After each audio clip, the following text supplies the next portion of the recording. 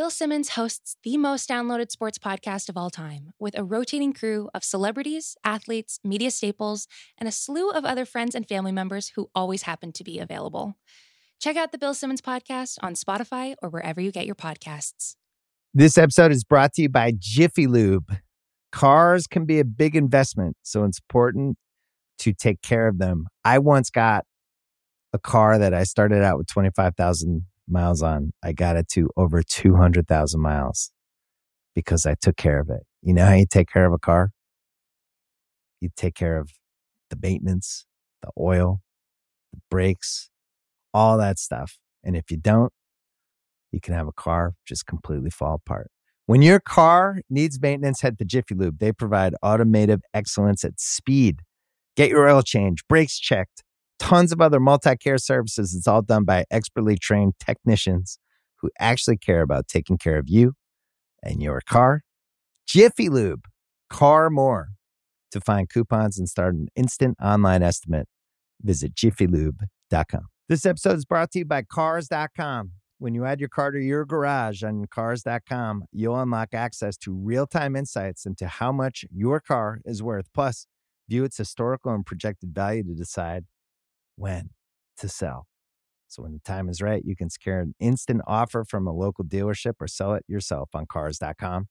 Start tracking your car's value with your garage on Cars.com. It's like watching a buffalo, and then the buffalo gets out its magic wand. You're like, oh, I didn't think you were that dead.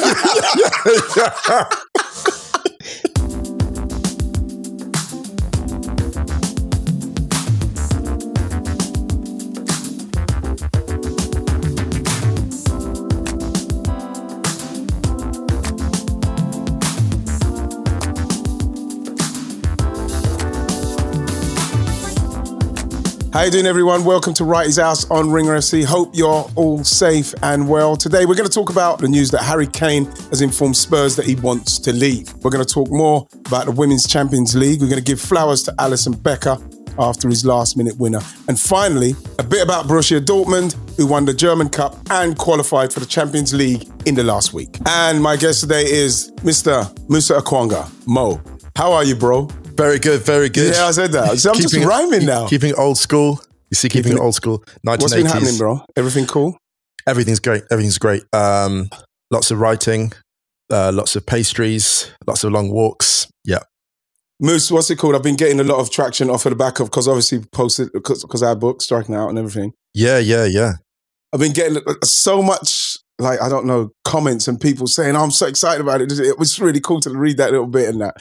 It really does. Something happens inside you, doesn't it, Moose? I don't know. I just feel, you know, like zingy when the people talk about it. Because I remember when we started and thinking about doing that and how we're going to do it, when we're talking and when we're getting it done, you know, you feel so nervous, Moose. When you hear people so excited about that first bit.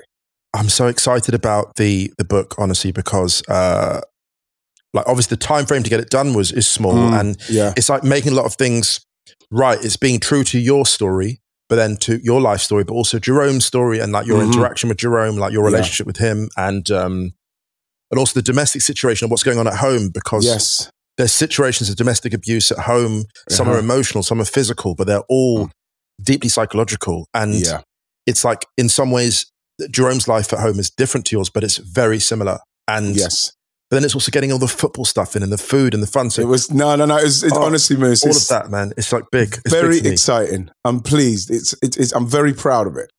Thanks, man. It means a lot, because I've put out obviously other projects this year, but this was the one, I can tell you this now, that I was the most nervous about, because the margin for error in terms of like the story that people can learn from, engage with, enjoy, that represents how you were and how you lived and how young people live today. Like, do you know what I mean? There was so much there. So I'm just like, so I sat there. It's funny, I can say this now. I sat there last night and this morning, just like staring at the cover going, wow, this is actually going to happen.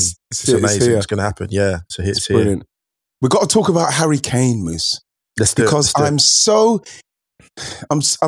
intrigued, you know, especially the other day, and excited and nervous. And there's all sorts of stuff that's happening with it simply because Harry Kane You know, coming out and saying, I want to leave Tottenham now.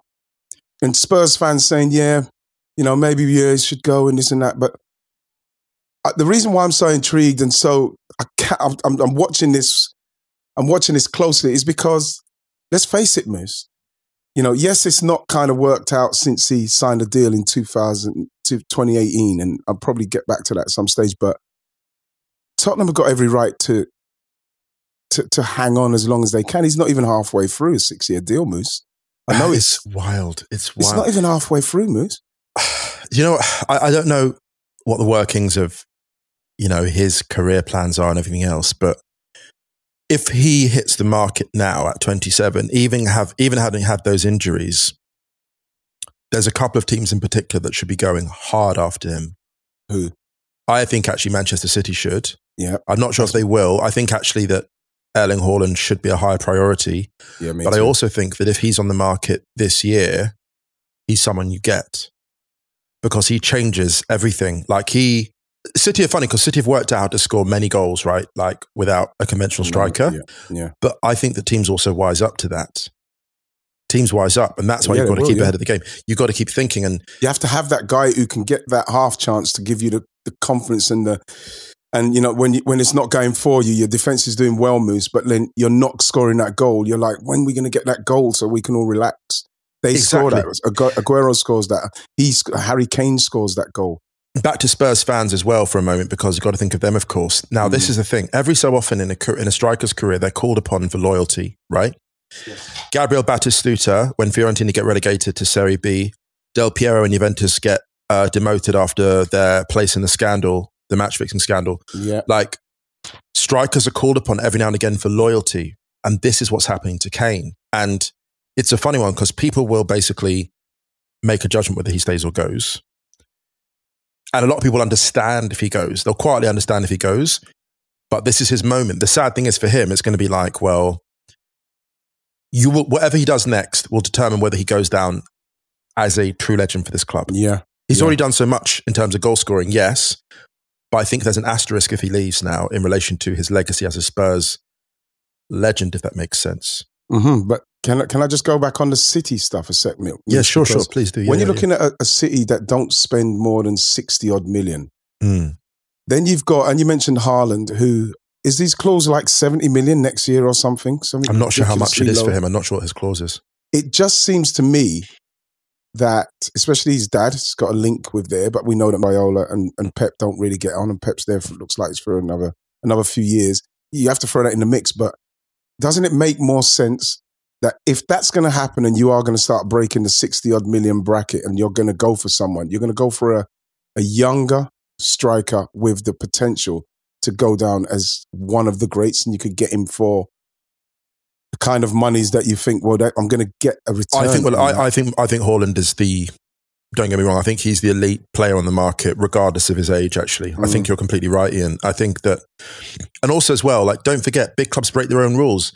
It wasn't long ago that Jurgen Klopp said, we're not going to pay over the odds for a defender or a player, and they pay 80 million for Van Dijk. So, and I'm not saying to criticize Klopp, I'm saying that rules are there to be broken in exceptional cases. Yeah. Van Dijk was an exceptional case, and Haaland is an exceptional case. He is a striker that will dominate European football. As long as he stays free of injury, he will dominate European football for the next decade and more. The thing about Harry Kane, though, obviously Haaland is slightly ahead of him in terms of the market, but Kane is a player. He's 27, so still fairly young, actually. He has had injuries, but he's returned from injury in impressive form, greater efficiency. We've seen big players come back and not make their best after injury, but he's adapted his game really successfully. He's what I call a plug and play. You can put him into any forward line. Yes. And he instantly knits it together. Does that make sense? There are certain players in world football that have that. Raheem Sterling's got it. You can put Raheem Sterling in any front line. He'll knit it together. Jadon Sancho, same thing. Harry Kane, same thing. Just put them in and they'll sort the front line out. Moose, can I say something about, because I want to go deeper with the Kane and the time, because he signed his new deal, Moose, for Tottenham before the World Cup, right? We're talking about a number 9, a striker that's going, he's leading the line for England. He will start. He's got the capability of winning the Golden Boot there. Right. And you've been offered a contract by the club, which, of course, they're going to try. For me, Moose, the club has to try and say, let's tie him down now. Because if he goes to the World Cup, wins a golden boot, then obviously we're in serious trouble in respects of monies and what we're going to pay him and what he could ask for. I am absolutely dumbstruck that they signed a deal before that World Cup, because he went to the World Cup, he won the golden boot, and he's already signed a deal. Now, a 6-year deal, which, like we say, he's just coming up to maybe halfway point. And for me now, even though it's the pandemic, Tottenham have every right to say, well, I don't care about how the market is. I don't care about who can afford him and who can't afford him. We want this, because that is why they done that business there. And that is why it was up to Harry Kane's people to have the foresight to say, you know, yes, they're doubling our money. And I think his brother's involved. I think his brother's an agent. I'm not saying he's done a bad job, because it's a magnificent job, a great contract he signed. Yeah. But if we're talking about a couple of years in, and now we're thinking about pandemic and moving on, when you're just coming up to halfway, that was a bad decision by him and his team to sign that deal. It's a funny one, because I think that's right. It was Levy is, brilliant negotiator, but there's a couple of things going on here. On one hand, he might say, I'm on no pressure to sell because he's got so many more years left in the contract. Other hand, the pandemic has hammered the finances. He's still got the debt from the stadium. Yep. Levy was looking at the Super League because actually that would have been a cash cow for Spurs. That cash cow's not happening. And a lot of bets that Levy made didn't pay off, right? Levy made a big bet on Mourinho, didn't pay off. We can forget that very easily, but he put a lot of money behind Mourinho. And actually, until a few months ago, that looked like a good bet. When the moment that Spurs beat Manchester United 6-1 at Old Trafford, Mourinho looked like a good bet. Yes. So Levy must be adjusting to that already. Like, my goodness, Mourinho didn't work out. This guy I chased for years didn't work out. Now Kane wants to leave. That hasn't worked out. Like, there's a lot that he's got to factor in. Now, we know that he's a great negotiator. We know that he understands when to buy, when to sell. You could hardball this, but part of me thinks if he gets a big offer from someone, I'm not sure who would make the big offer. It makes sense to sell Kane, I think, at this point.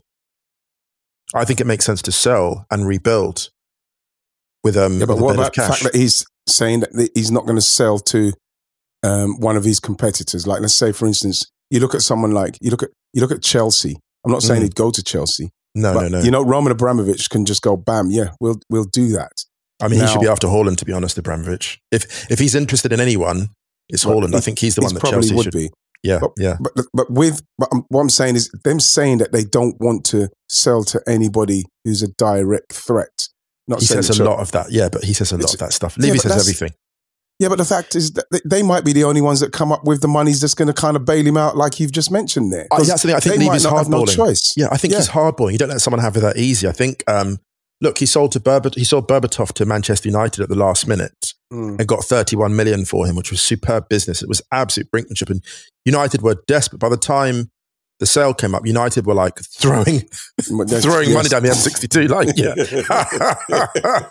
So Levy knows what he's doing, and if we're going to be cynical, some of those, most of the clubs that are interested in the Premier League are not direct competitors to Spurs, because frankly, Spurs' direct competitors right now are mid-table. Yeah. If we're being real about it. Yeah. Spurs are a mid-table club.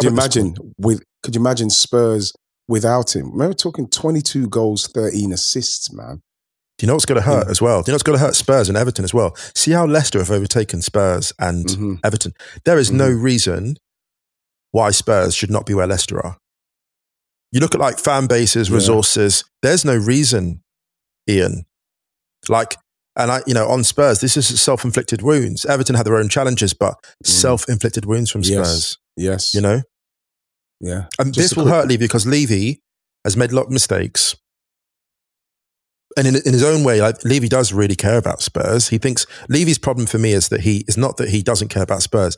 It's that I think he doesn't take enough advice from other people within the Spurs, within the Spurs ecosystem. Does that make sense? Yeah. He's made his way being the guy that makes the hard calls and calls the shots, and he's got, I don't say this as disrespect. I mean, I think his decision-making process needs a bit of review, actually.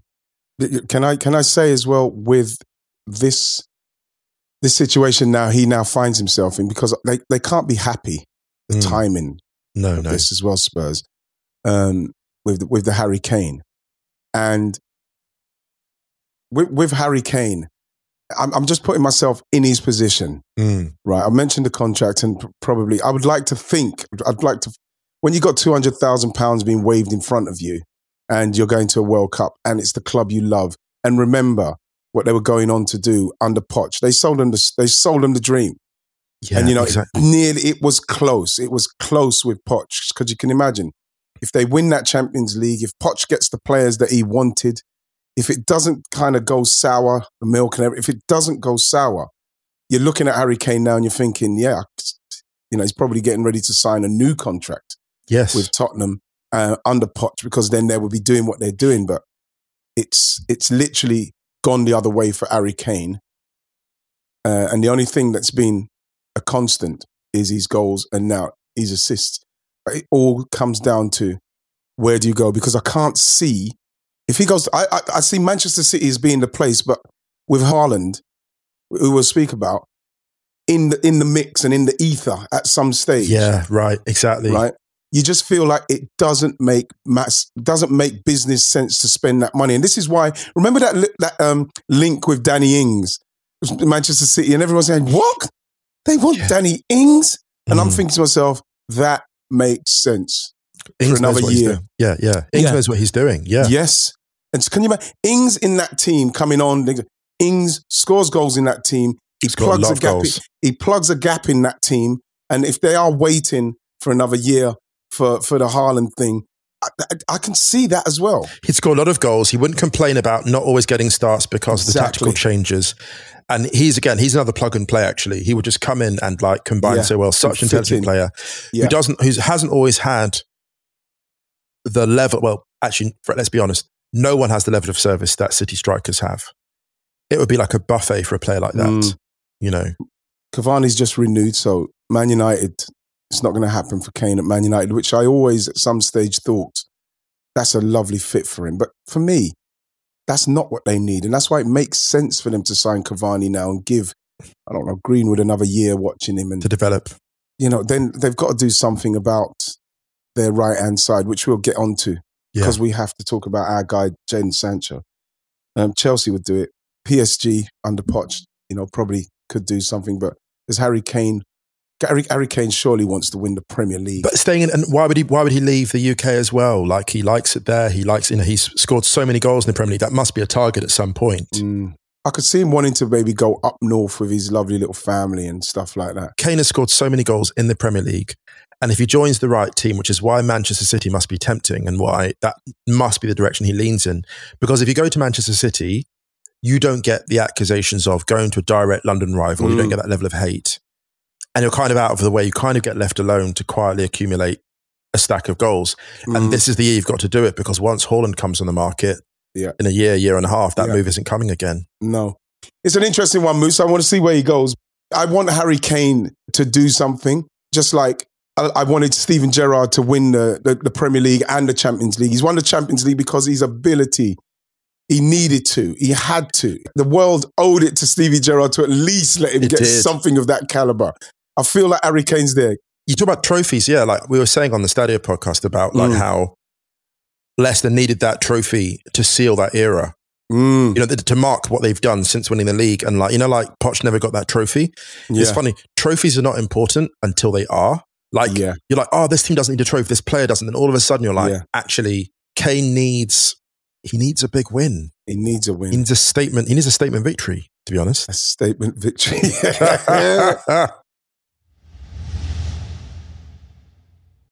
This episode is brought to you by State Farm. You might say all kinds of stuff when things go wrong, but these are the words you really need to remember. Like a good neighbor, State Farm is there. They've got options to fit your unique insurance needs, meaning you can talk to your agent to choose the coverage you need, have coverage options to protect the things you value most, file a claim right on the State Farm mobile app, and even reach a real person when you need to talk to someone. Like a good neighbor, State Farm is there. Well, you mentioned this in the chat. You said yesterday, imagine turning up to a final and your worst fear, and we'll get into Women's Champions League final now. Let's talk about that, because you said this in the chat. You said, imagine turning up to a final and the worst thing you could imagine coming true, your worst nightmare. And it was like that for Liverpool in 2005 against Milan. The problem is for Chelsea, obviously, the nightmare continued. They lost 4-0 to Barcelona in the Women's Champions League final. This performance, I actually had to watch the first half again just to process it. Yeah, Why? I did. Because what did you see? Because at first I was like, were there tactical issues? There were tactical issues, but you know what I saw more than ever? What? See when the ferocity of Barcelona's press. Oh, gosh. Do you know what was funny? There's one moment, Barcelona pressed the ball. It's happened from the kickoff, and then it happened a couple of times since. I think it was Hermoso. Hermoso sprints towards the ball. You know, like some players, when they press, they're already turning. You know, when some players, they sprint towards the defender who's got the ball. Yeah. There's a way they press. There's two types of press. There's the press where they're not really expecting to get it. They're just kind of They're just stopping an avenue. And they're already slightly turning away because they expect the ball. Jenny Hermoso sprinted towards this defender as if she was a ninja. It was like that scene in Crouching Tiger, Hidden Dragon where they're jumping off the roof, and it's like it looked like she was actually like she sprinted towards her like it was like an Olympic sprinter. She went straight for her, and there was no turning. It was almost like chicken, and I was like, "That's terrifying." Because see, they did that like 3 or 4 times in the first 10 minutes, and the ferocity of it. Chelsea weren't ready. Like Ji Su-yeon, the amount of time she gets the ball and plays it square. Yeah. After they go 4-0 down, she plays this horrible square pass. And she never plays a pass like that. Across the centre circle, gets cut out, Barca's at the counter. And I was thinking, this is because this player, who's an astonishing footballer, is completely disorientated. Moose, this is what I'm saying. When I put it in there, I remember playing in the finals, whether it's the FA Cup final, the European, like the Cup Winners' Cup finals and this and that, playing in the semi-finals, playing in the big games, Moose. Because you know you're now getting to the level where you're playing against top players, the best players, right? And what I learned from this is that you have to start right. And what I was more afraid of than anything else, and why I put it in the group, Moose, is if you start wrong, what could go wrong? And fortunately for us, it never happened. And to a certain extent, you don't really see it happen too often at that level because the players are ready. But I think Chelsea and the domination they have over the WSL and the way they play, they went into that game feeling they didn't go into that game mentally ready enough. They could not have. They could not have. For me, they have never. When have Chelsea had the fear of what could have happened against Barcelona? When have they had that fear? They've not had that fear. They couldn't recognize that this may happen to them. And even if they start very slowly in the WSL and get, they're gonna, because let's face it, their team's amazing. They've got an amazing team. Yes. So even if they do start, they're gonna pull it back somewhere. But it was fucking relentless from Barcelona. It was relentless. And they were, you could see, Pernille Harder and her chance, Sam Kerr and they were afraid. You can see it, they were afraid. There was something that's so interesting you say this because I look at the key misses. There's so Harder had 2 big chances. Oh, right? It was an amazing chance. The one after 2 minutes, after 2 minutes when she floated it over the bar, and I was like, I know it sounds strange, but you can't read too much to body language, but collectively I was like, that's a huge chance. It's a massive Moose because Moose, they scored. Yes. Barcelona thinking, oh my God, we scored. And remember, it's a fluke goal. Yes. So in yourself, as a Chelsea player, I would say, okay, we tried clear it, it outplayed, it went in, fine. They didn't score. Yes, they started well, she hit the bar, brilliant start. But the fact is they scored a fluke goal. If Pernille Harder scores that, Barcelona start to respect Chelsea for the players that they know they've got. Yeah, yeah. She misses the chance and bam. And she comes back again. She doesn't let her head go down. They get this amazing passing movement. In fact, the one that she hesitates just a split second too long and allows a centre-back to get in a tackle. Yeah. Mm-hmm. And the passing move that led to that was beautiful. I was like, Chelsea are still playing great football. They're 2-0 down, under pressure, they're playing great football. And then the Kerr miss. Oh, it looks worse. You watch it back because you know what the worst thing about it is a great pass from Ji Su-yeon, who was struggling to pick up passes, plays a glorious pass. In fact, she created their 2 best chances. Credit to her. She creates a glorious chance for Kerr, and I think it was at 3-0, might have been 3-0 at that point. But Kerr basically doesn't angle it, the lob. No. She gets to it in plenty of time, and she puts a really bad angle on it. And I just thought to myself, this is not happening for them today. And you know the thing with it is, Moose, is that like with Liverpool, you couldn't help but think about Liverpool in Istanbul, and you're saying this will be a massive thing for this Chelsea side if they could do this, if they can do that. And I felt for them simply because they had the chances to do it. They had the chances to be that team where they could have come back against Barcelona. One goal in that first half, one goal would have given them enough for Barcelona to start thinking, listen, man, we've got to be careful, because they had the chances. I think the problem is, so Kerr's had a funny one because she started the season missing, and the radar was slightly off, but the movement was always there. Yeah, then she went on a hot streak, and then her and Kirby combined beautifully, and then it came back, right? The chemistry came back. And the sad thing about this is a lot of these players had their worst game at the same time. And you saw Fran Kirby, when Fran Kirby hit the ball against Melanie loopholes and went in for the own goal, Kirby's face was just like, not resigned, but like almost like just like, of all the bad things that could have happened, this is just horrifying bad luck. Didn't let her head go down. But the fear I have, the problem I have with Chelsea is just what you nailed. It's like Chelsea did not understand that there was a hyena in the dressing room. When you came, that Barcelona team is a hyena. When you come down the wing, you have Hansen, who's astonishing, and Martins. You know, I said to Ryan a couple of days ago, two best wide forwards in world football. And you have Niamh Charles and Jess Carter. And the problem is, you see how they were on the flank there and they were playing out. Yes. When you have wide forwards of that quality, you have to have a better strategy for how you play down the line, or how you play out, or how you're aggressive. And Niamh Charles, I don't want to be critical of individual players. It's more a collective thing. But when you know there is that danger on the flank, and PSG saw it in the previous round, and they suffered with Lieke Martins, especially that left side. Yeah.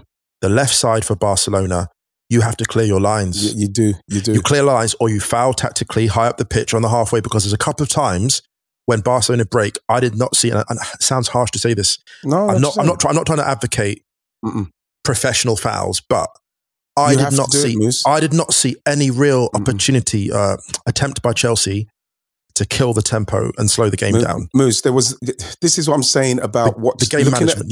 Yes, watching a team that are so dominant, the fact that they do it in the WSL and they probably would have got away with it. When it started, I thought, you've got to change this. I don't think that, here's a hot take for you. I don't think that Emma Hayes was wrong to do that with those players, because if you look at what they did, they didn't miss those. What happened with Niamh Charles a couple of times in the first half, it was actually just missed tackles, and it was a lack of conviction. It wasn't like when she was high up on the pitch against Martins a couple of times, especially for the fourth goal, when Hansen cuts in the front of the person on the 6-yard box and scores a tap-in. There's two opportunities to make the tackle, and she gets burned for speed. And Emma Hayes is probably thinking, you're both extremely fast. You're wingers. Yeah. You can run with them, because you're going to have to run this game. Yeah, but they know defensively though, Moose. Defensively, it was brutal. It was really brutal, because like, I felt for both of them. I felt for Niamh Charles and I felt for Jess Carter, because you think like Jonna Anderson on the bench, you know what I mean, a proper defender. You think, just tighten it up somewhere, Em. You know what's going to happen as well? To be fair to the flanks as well, to be fair to the fullbacks for Chelsea, Chelsea also couldn't play through the middle. The amount of times that GC you see like Kera Hamraoui, the amount of times. Oh my God, she was immense. Whoa. Okay, look, can I say this? Do you understand how gangster you have to be to wear a number 10 as a defensive midfielder and boss it? The level of touch you have to get away with that. Yes. Because that's a big move. I just realised because Hamraoui's playing defensive midfield. It's a big mood. A massive mood. And like, with the I literally just realised, why is a number 10 playing defensive? You're saying I'm conducting proceedings from the centre. That is a big. And you know what's great about flipping it over? So we just spoke about Chelsea and the shell. They were shell shocked. The game was over. The game was over. It's all a case of, because now Barcelona, they scored a second, then they scored a third, then they scored a fourth. And you think to yourself, Jesus Christ, they're going to win this game. Now, let me see what Chelsea are about. They literally couldn't do they couldn't do anything. You're going into the biggest game of your life, you know what I mean? And, you know, you're playing against a team that individually, especially, and that's what we found out with Chelsea at the moment. You need more. what Barcelona showed. Remember, a Barcelona side that got the same thing happen to them in 2019. Exactly, and they learned from it. This is one of those results. It's a bit of a cliche, but it could be the making of this Chelsea side. Hopefully. I think that Emma Hayes is probably going to be like, if she hears that players of hers have rewatched this game already, she'll probably be like quietly happy. She'll be like, good, study it. Because see, the damning indictment, Ji Soo-yeon at 3-0 down, receiving the ball in the centre-back position because she can't get on the ball high up the pitch or play it forward, can't pick a pass and can't see a running option, can't see a lane. It's just so disoriented by that point in the Chelsea front line. Fran Kirby was isolated. You see her up on the right-hand flank, receiving possession. And at one point Barca are playing keep ball. In the left-back position, they're playing triangles. Obviously, we can't forget the big injury to Maren Mjelde, which was a big factor, I think. That's a huge factor, so let's respect that. But seeing Magda Eriksson in tears at the end of that game, you understood what that meant to her because she had her struggles getting fit again. She was out for one of the games, I think, or she suspended it for one of the semi-final legs. And for me, it was just like, this has to be the moment. This is like when Shaq got beaten 4-0 in the NBA Finals for the Orlando Magic by Hakeem Olajuwon when the Rockets just came through and steamrolled everyone. Hakeem, the dream. Yeah, it's got to be like that. This has got to be like, okay, this was our clinic.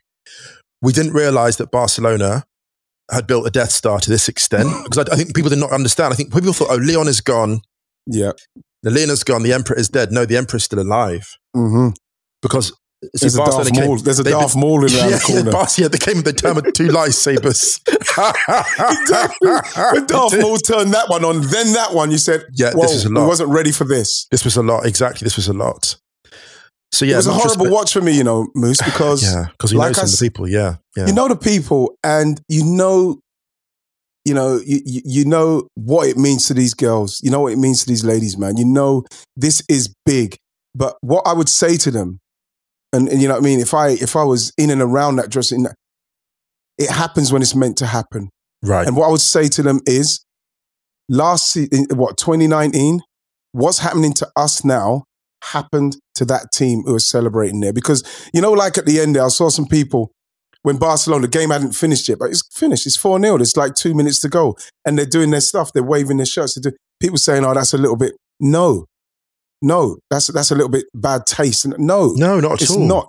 Because last year, 2019, 2019, Moose, them ladies went through it. They got run out of town. And what happened, and what happened from then to now is what's meant to happen to you for you to then progress to go to the next level. I wonder if we look at this 2 years from now and Emma Hayes goes, that team talk I gave at 4-0 and final whistle was one of the most important talks I gave because that was the beginning of the journey forward. That was the beginning of, yes, we lost 4-0. We win together, we lose together. And maybe this was the making of us. I think. Hope so. Because they got a team who they can look at and say, this happened to them, and now look at them. Exactly. So that's the journey. I reckon they can do it. Fingers crossed for them. You know what I love about Alisson's goal and just the goalkeeper going up, Luce, is there's a comedy moment. It's over. Yes. The goalie going up, you've written off the game. It's gone. If they break and they score, it's over. And there's always a comedy moment about it. But then he scores, and we'll go into it on that, Moose. But then you think to yourself, that's just, it's so amazing that the one person has come up, and let's face it, West Brom, they got 2 guys on the edge of the box. He's the goalkeeper, for Christ's sake. But no one's going to mark. Just go and just stand in front of him. Do something. But you know what they didn't, because when you see a goalkeeper run forward to score or run forward to attack, it's like watching, these amphibious creatures that they spend most of the time in the water and they can walk. They're not really, they'd rather not do it. They'd rather be swimming. And watching a goalkeeper run forward is like watching an amphibious creature on the beach. You're like, it's not expected to be on the beach that long, right? Man. So even the way the goalkeeper runs, it's almost like there's something quite naughty about it. It's like, this shouldn't really be happening, but I'm just going to do it. Yeah. And so watching him stand on the edge of the box, it's a bit like, it's like seeing a puffin on the beach. It's not harming anyone. Just let it do its thing. It's like a puffin. And then no one attacks him. No one defends him. But the header is actually it's elite. It's a proper Ed. An angle. You know, there's ones where you turn the neck slightly, you turn the head slightly, as it comes when you're turning almost like a sundial. You know, when the sun, you're just turning the head as the ball arrives, and it's almost like it's almost like a kiss. It's like a kiss. Yeah. There's an intimacy to it. And I'm like, yes, I saw that. So that's gorgeous finish. But Moose, can we just talk about? Firstly, we talk about that, and it was a gorgeous finish. But Trent Alexander's ball in. Yes. Right? Trent Alexander-Arnold's ball He's in. been on a journey as well this year. You know, the thing is, I really feel for him because now the rumor is he may not even go, right? Even in the 26th for whatever reason. And you think to yourself, you go back to, 1999, and you need somebody to take two corners and put them in. You need to put them on the postage stamp for someone to score. Beckham. Thank you. David Beckham. Yeah. We're talking about going to a Euros.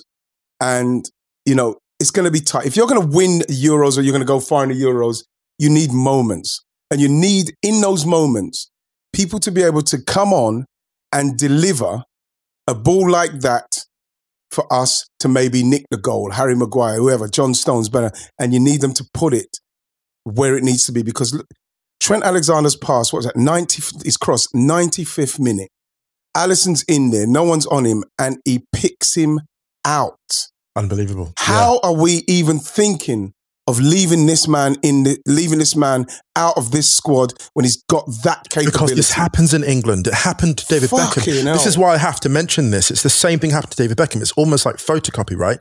David Beckham, best delivery from wide area in world football. Mm-hmm. What happens? Roberto Carlos comes up against him, and basically is a generational left back who's just brutal. So Roberto Carlos basically overlaps, makes Beckham go back on his heels. All of a sudden, David Beckham can't play both ways, can't play defensively, can't beat a man with the trick. Mm-hmm. Listen, if you're comparing him to Luis Figo, there is not a winger in world football since Luis Figo who's had the feet of Luis Figo, right? Mm-hmm. Mm-hmm. All of a sudden, everyone's like, Beckham can't dribble, can't beat his man with the trick. I'm like, that's a systemic problem, though. Like, there's a lot of people playing on the wide positions that don't have that fancy footwork. They don't have it. No.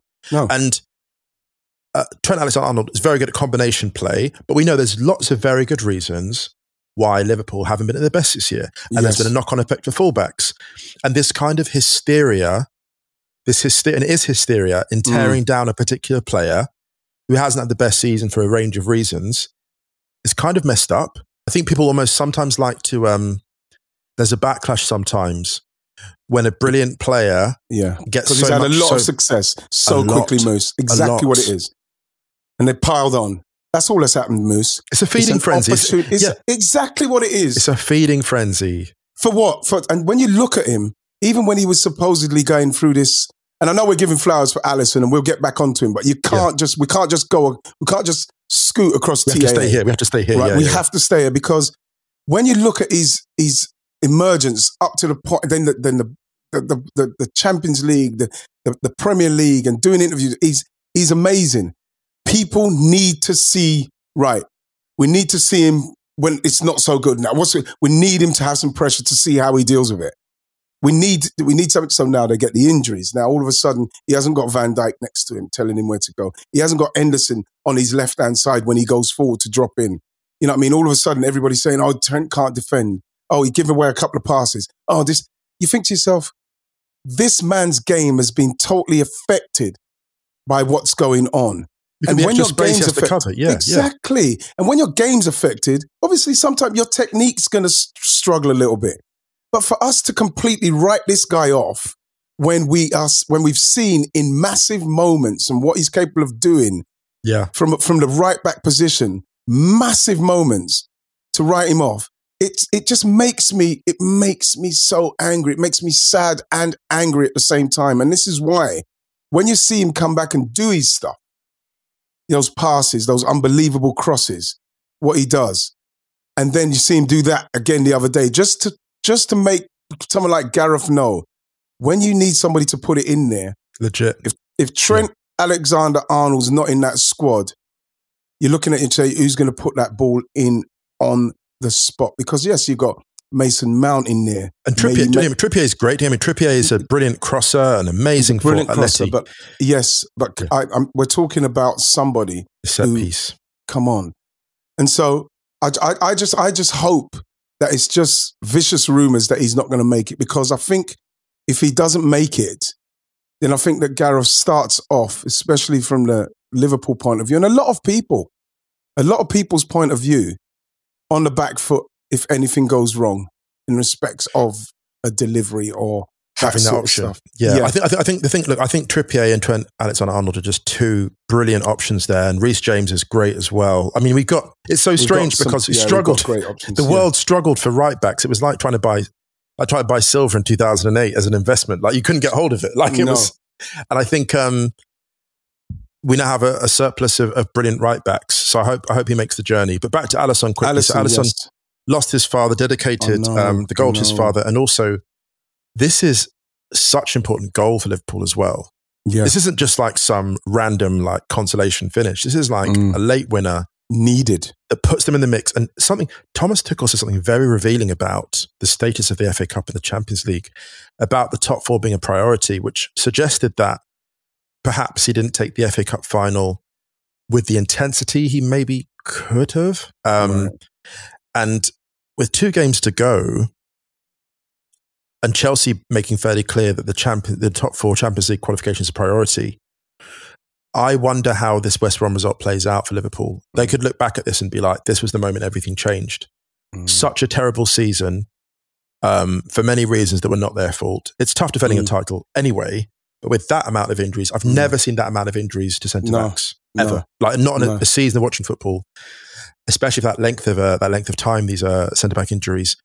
For Liverpool to scrape back into the Champions League this year would be incredible. It would be incredible. Yeah. It would be incredible. You know, and it should be treated like a trophy, actually. It should, to be honest, if they do that with everything what they've been through and what their manager's been through. Unbelievable. What their manager's been through. You know what I mean? It is one of those where you think to yourself, yes, they've got something out of the season. They've got something. But like, again, it's Alisson and the flowers he has to get. And you know what I have to say again with Liverpool, and the way they've dealt with Alisson, they kept him out of any kind of limelight, any kind of, you know what I mean, putting him up for interviews or stuff. They've kept him out of it, because when you listen to him speak about how he's been feeling, since his father passed and everything, and what his football meant to him, and his dad was the one who took him, and that sort of stuff, you think to yourself, Liverpool have dealt with that. Yes. Magnificently. Yeah. Magnificent. Because when I saw him doing his interview, it made me well up. You know what I mean? I'm not sure people can, if you haven't lost, when you're a footballer and you're playing football, people just expect you to continue to play when you like anybody, you have a loss. And your father, like Klopp lost his mother in this. Right. He's lost his father drowned in that, and you have to get on with it, and you can't make mistakes, because you look at Alisson's performances, and you could see this year, and certain things what he's done, they're not Alisson. Right. Some of the times when he's given the ball away, where he's made these passes, you think, oh my God, he's gone. And now we know. The man's the journey. Yes, the journey that it takes. The journey.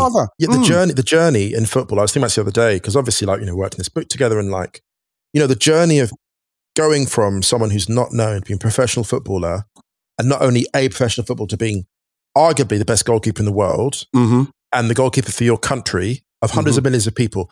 And your dad was there for the entire journey. He was there when no one knew who you were. He was there when you were kicking around in the back garden, right? And no one knew who the hell Alisson Becker was. And to have someone in your life that literally took you from obscurity to the height of the world, and to know there's nothing you could do to save that person. Let's say Guardiola, Pep lost, I think, his mum. Klopp lost his mother, I think, both during the pandemic or around the same time. The knowledge that you have all these resources in the world and you can't save them. Do nothing. Yeah. Honestly, can't. It's exactly what it's like. It's like, I remember the first Superman film, when Lois Lane, remember when he had to speak to his dad, Jor-El, about like all this power and I can't do anything. But luckily for Superman, he's able to spin the world back round and get it done. But that can't happen. And there is a helplessness. There is a helplessness you feel when someone passes, when you are, what can I say, you're flushed, you've got everything, But and then you're there, and realize you're on display. You're on display. Yes. You're like a stand-up comedian or an actor or a musician. You've got to carry on. People are there to watch you perform and to make their day. People are relying on you to make their day, and your day doesn't exist. You're devastated. No. It's empty. It's empty. And so, remember, you're living it every minute, Moose. Yeah. So, like, you're living it every minute. People don't realize. Like now, we can get on with we're not thinking about what Alice is going through. We don't think about what Alisson's going through. We're just thinking about, when he plays for Liverpool, okay, let's watch Alice. You don't think about him in his moment, what he's been thinking about, what he thinks about when he's sitting in the dressing room, when he's lost his part, when he's sitting in the dressing room in that moment, that for me is where the elite are separated, and probably why they're there, because you do have to be able to put it aside and do your job. And your job is to not make any mistakes. And the amazing thing here, just to say on this, is that the fact that he says that in his post-match interview shows you how close it is to the surface all the time. You're in the middle of a high-pressure game, on the verge of getting Champions League qualification, and you're literally thinking of your dad in that moment, because if it comes out straight after the final whistle, it's there all the time. Even at breaks in play, you might be thinking about that. This is why I'm always amazed by the elite athlete, to be honest. It's the ability to make decisions under pressure at that speed, with all the normal things that rush through our heads as human beings. Yeah. At the same time, but still to find a way to cut it out and still get done what you need to do. I find that remarkable. Amazing. And he has to get flowers for that. He has to. Dortmund, bro. Borussia Dortmund. And Jadon and Haaland. The Great Escape. Well, like I say, I watched the final because I'm trying to get to watch more games in that. What, the German Cup final, right? The yes. Yes. And I want to watch more, and I'm going to probably watch more, especially with Rai. You know what I mean? You can't say anything bad about the Bundesliga, otherwise man just loses his shite. Yeah, bro. Good luck with that. Exactly. Goodness. And I can't wait for the fans to get back in there, because that's what we got to do, Moose. When I come across Germany, we've got to go to Dortmund. I want to see the wall. Oh my goodness. I mean, unbelievable. It's one of the things I need to do. Vibes. But like when you watch that team, like they've won the final, they qualified for the Champions League now. What does that mean for the Sanchos and the Haalands now? I think it's amazing. Okay, so there's a couple of things here. So first of all, Dortmund were like, until quite recently, were 7 points off the Champions League places. Mm-hmm. They've now sealed qualification. That's huge.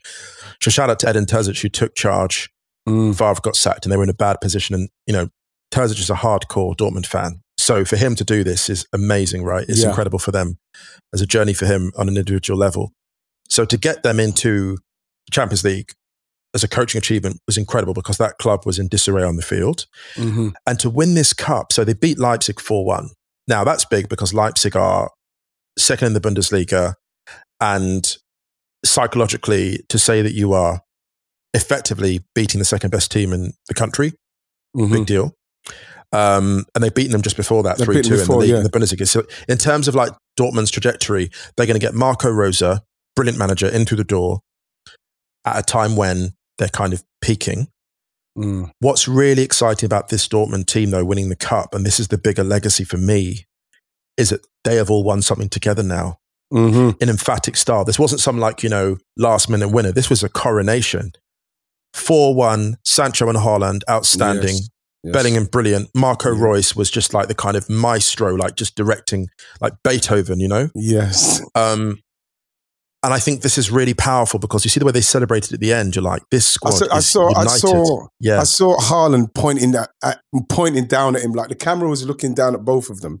Yeah. And he was pointing towards Marco Reus like, no. The OG, that's the guy. That's the guy. This is the guy here.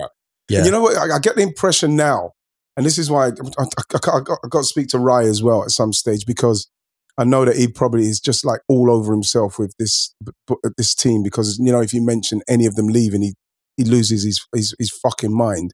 But the thing is, do you think this now with them qualifying, the team looking again a year better?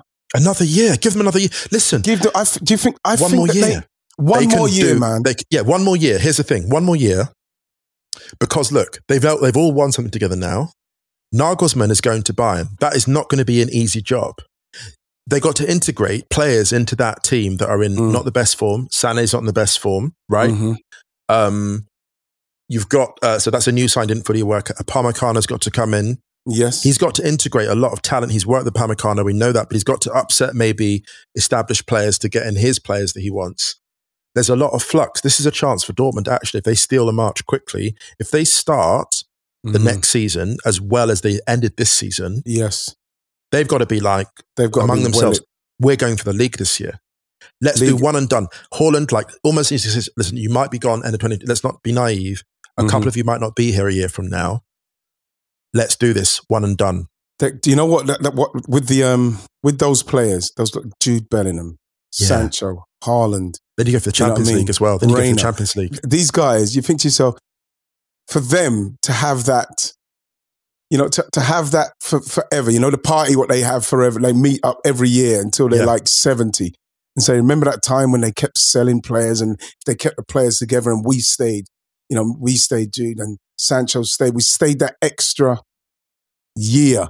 Yes. Because you can't, it's literally, you look at just them three. You look at Haaland, Bellingham, and Sancho, even without Gigi, even without Reina. Just look at them three.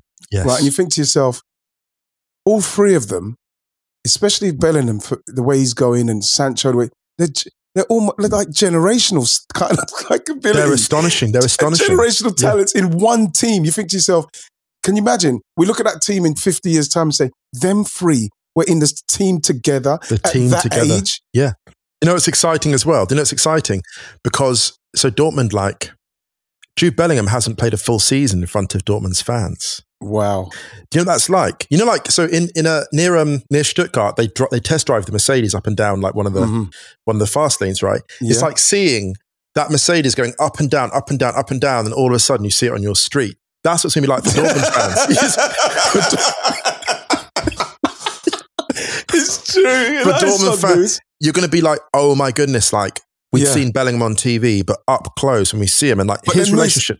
Could you imagine Bellingham as well? Remember, he's not seen it, so he hasn't got the energy. He hasn't taken none of their energy from in there. He hasn't seen the wall. Exactly. It's going to be unbelievable. He's going to be in awe. Like Marco, you can imagine Marco Reus and be like, Marco, what's the wall like? And Marco just smiles and goes, you got to see it, Jude. You got to see it. Don't worry, it can't be. No, trust me. Like that is going to be a thing. And the beauty of it all is that Dortmund have done all this stuff. They've worked on themselves almost on a kind of effectively behind closed doors, right? And they've presented now a cup-winning team. Think about this. The first time they're reacquainted with their full stadium, there'll probably be a parade in front of their fans. And it's not the same as like in front of the city centre. When you take that cup to the stadium, that is an amazing thing, right? Like we got locked out for a year, you were locked out for a year, and this is what we brought back to a full stadium. That's an incredible piece of bonding. And like, I'm not even a Dortmund fan, and I'm hyped. I'm hyped about it. I'm hyped for Dortmund. I always fight. There's a hype about Dortmund. I reckon this is one of the ones where they slyly go, let's go for the Champions League, but not tell anyone. Let's go for the Champions League and the Bundesliga, and maybe even repeat the Pokal, but not tell anyone we're planning this. To do that, they need to get more competition, I think, in the goalkeeping area, and they need another centre back. But they don't need that much, actually. I don't think Dortmund need that much extra. If you think of the kind of flux we've been in, and you think of what Dortmund can do in attack, on their day, they're devastating. We see what happened in the let's just get into very quickly what Haaland did in the final against Upamecano. You know what, Moose? It was to the point where like I looked at it and I was that's the guy that's all the noise is about. He's going to Bayern under the pressure he's under. Yeah. You know what I mean? Seeing what Haaland done to him, you know what I mean? We're talking about somebody whose confidence is going to be very low, but like saying that. Here's the thing, Haaland on that form makes anyone look bad. Exactly. It looked like, you look out. Strength, Moose. You know when it's really windy sometimes, and you look out of your window and you see like the leaves in a kind of little whirlwind, like a little whirlpool. It looked like, I know it sounds bad. That's what it felt like was happening to Upamecano. He was in a little whirlpool. Yeah, it was a little whirlpool because you see the way that like, what Haaland does is he kind of goes from like right to left across the box. And the way he cuts inside like that, it's like he almost like orbits him and then he passes it into the corner. And the thing with that is it's like, he's so brutal. It's like watching a buffalo and then the buffalo gets out its magic wand. You're like, oh, I didn't think you were that You're like, it's the finesse. Yes, Moose, I get it. It's that finesse, that lovely little because the way he done it, he was really bullish. Yeah. And the way Upamecano bounced off of him, it was almost like, yes, that's gonna happen to you when that's gonna. And then he just come back on his left and just put it in there. I love his celebration. He's so Viking. He's Viking. It's like watching him attack like that is so. It's quite primal, isn't it? Because he's a player that is so ferocious, but he knows exactly when to use force. Yeah. He knows when to be delicate with the one touch, but he knows when to just ramp it. And that, players that use their body like that, that is it's so funny how football goes in cycles, because you have a strikerless team about possibly going to win the Champions League. Mm-hmm. In the final, you've got two teams who will probably start the game without elite centre forwards. Yeah. Right? Mm. And then, while those two teams are about to compete the biggest game, which is the game that sets the tone for the rest of football, tactically, you've got one of the great number 9s, one of the old school throwbacks, like a kind of Dixie Dean type, blood and thunder centre forward. It's so funny how football goes in cycles like this. And Haaland, the thing about the season that is really amazing is that even though we haven't had fans in the stadiums, everyone's acknowledged that Jadon Sancho and Erling Haaland are the real deal. Yeah. There was a lot of talk. Oh, are they really this? Are they really that? Yep. He's playing in the smaller league. He's gone away to Germany, but is the league that good? These people are legit. This league is not a joke, and these players are not clowns. You see how Jadon Sancho and Erling Haaland have managed their careers so far. Mm-hmm. It's a mixture of bravery and patience, right? Mm. Bravery to leave a club and go somewhere else and try yourself at a bigger level, but also the patience not to make the big move, in quotes, too early. Mm. Do you know that reminds me of Romelu Lukaku? Mm. Right? So here's the thing. We're looking at these players that are staying one more year at Dortmund, but why not 2? Yes. Here's the thing. They won this Pokal. They got the age. Yeah, they won a trophy together, and they got the Champions League qualification. Neither of those things were maybe likely just a couple of months ago. That bought Dortmund another year, right, of those players' time, I reckon. If they win one big trophy next year, if it's a league or a Champions League, who's to say that doesn't keep them at these clubs for another year on top of that? Yeah. Because it's things are going so well for our development. We know we're going to end up at X or Y club eventually. Mm. What's to stop us having another incredible year in this region that loves watching us play at home and away? Why not just have a couple of years of that? It would be like Ajax having another year running it back with Donny van de Beek and Frenkie de Jong. Oh my God, Frenkie de Jong. And you look how quickly Ajax is the parable in all this. Ajax is the classic example of a team that broke up a year too early. Because we can't say really that any of those players should have left when they did. Before we go, Moose, it's very interesting what you say about their career management and the fact that they took a chance on themselves. We're talking about Jadon Sancho doing that since he was a child. He went from Watford. Went to boarding school. Went to boarding school. Went to Watford boarding school. Then he went from Watford to Manchester. Then he went from Manchester to Germany. All this time. I wasn't going from Watford to Uxbridge at that age. Exactly. Yeah. I wasn't. No way was I making those moves. But again, it comes down to the management of the player and the faith in the ability. Same with Haaland and the way they've. Can you imagine watching him and seeing him when he was doing his stuff at Mulder, saying, "We have got. Yes, we found it. We found Superman. Here he is." I would love to see. I'd love to see the conversation that Sancho's parents have with Haaland's parents. Wow, because that's happened. Imagine them in the box, talking about the director's box, whatever, or the players' lounge. God. Those conversations about what did you do with Erling when Erling was developing? Yes, that is fascinating. And what I do love about that as well is that obviously Erling Haaland, his dad knows what he's got. Jadon Sancho's that they know what they've got, but we're still dealing with a certain amount of luck and a certain amount of continuing to progress and progress to the next level and still be the best at that level. Because what's funny as well? Go on, miss. There are probably parents of kids that had maybe talent in the same universe as Haaland and Sancho going, why didn't we take this gamble for our kids? Because it. They're looking at Jadon Sancho and Erling Haaland going, they took the leap when we didn't. But can I say as well, Moose, why? Is because we're dealing with parents who are looking at them and what they're capable of doing instead of them and the money that they can make. Because if you look at these two players, they from young ages, they could probably, he could have stayed at City and he could be earning whatever he's earning now, Jadon Sancho, fleeting like games. You know, we've seen Foden come through, of course, but fleeting games maybe, but like not to the level what he's doing. Same with Haaland. Haaland could have, like when you see him, he could have easily gone somewhere for a vast amount of money. Yes. Same with Sancho, but they've not gone for the money. And what I'm saying is that when you've got the right people shepherding your career. Incredible, yeah. And having faith in what you may do. This goes back to me with someone like Harry Kane signing that deal in 2018. You just have to have faith in what you're going to do because there's a bigger picture for what you want to do. Of course, yeah. And these two, the picture with these two, now the sky is the fucking limit with these two guys now. Absolutely. They can literally go anywhere in the world because they've been managed right up to this point. So I just hope that it carries. Honestly, it's majorly exciting for them, Moose. Yeah. Majorly exciting. I just hope they stay in Dortmund one more year, to be selfish, so I can go and watch them. So do I. Yeah, yeah. I think that one more year. I think one more year. One more year. One more year. One more year. Nice one, Moose. Moose, I'm gonna have to leave you, bro. My pleasure. My pleasure. I'm gonna have to leave you. I can't wait to see you, Moose, because it looks like the world is going back to normal and things are gonna happen where I'll be able to hug you and see you in the flesh. Vibes, yeah. Can you imagine? In Berlin, hopefully. Berlin, and then you've got to come to London because yesterday, Moose, I took my wife to lunch and I had my first Guinness at my favourite pub. Oh my goodness. I felt emotional. I'm so emotional now, Moose. I'm getting tired of myself. Me too. So it was just like, it was beautiful. It was so lovely. I'm thinking the world's getting back. It's coming back. And that's what's going to, when I see you and Rai and everybody in the flesh, then I'll know God is great. He's great. He's great. Okay, that was it. Me and Uncle Moose. Thanks, Musa Okwonga. Always a pleasure. Thanks, everybody, for listening. I hope you do have a wonderful week. There's only one more kind of week for the season. But hey, the Euros, baby. Listen, guys, all the best. Have a great week. And we'll see you soon. Take it easy.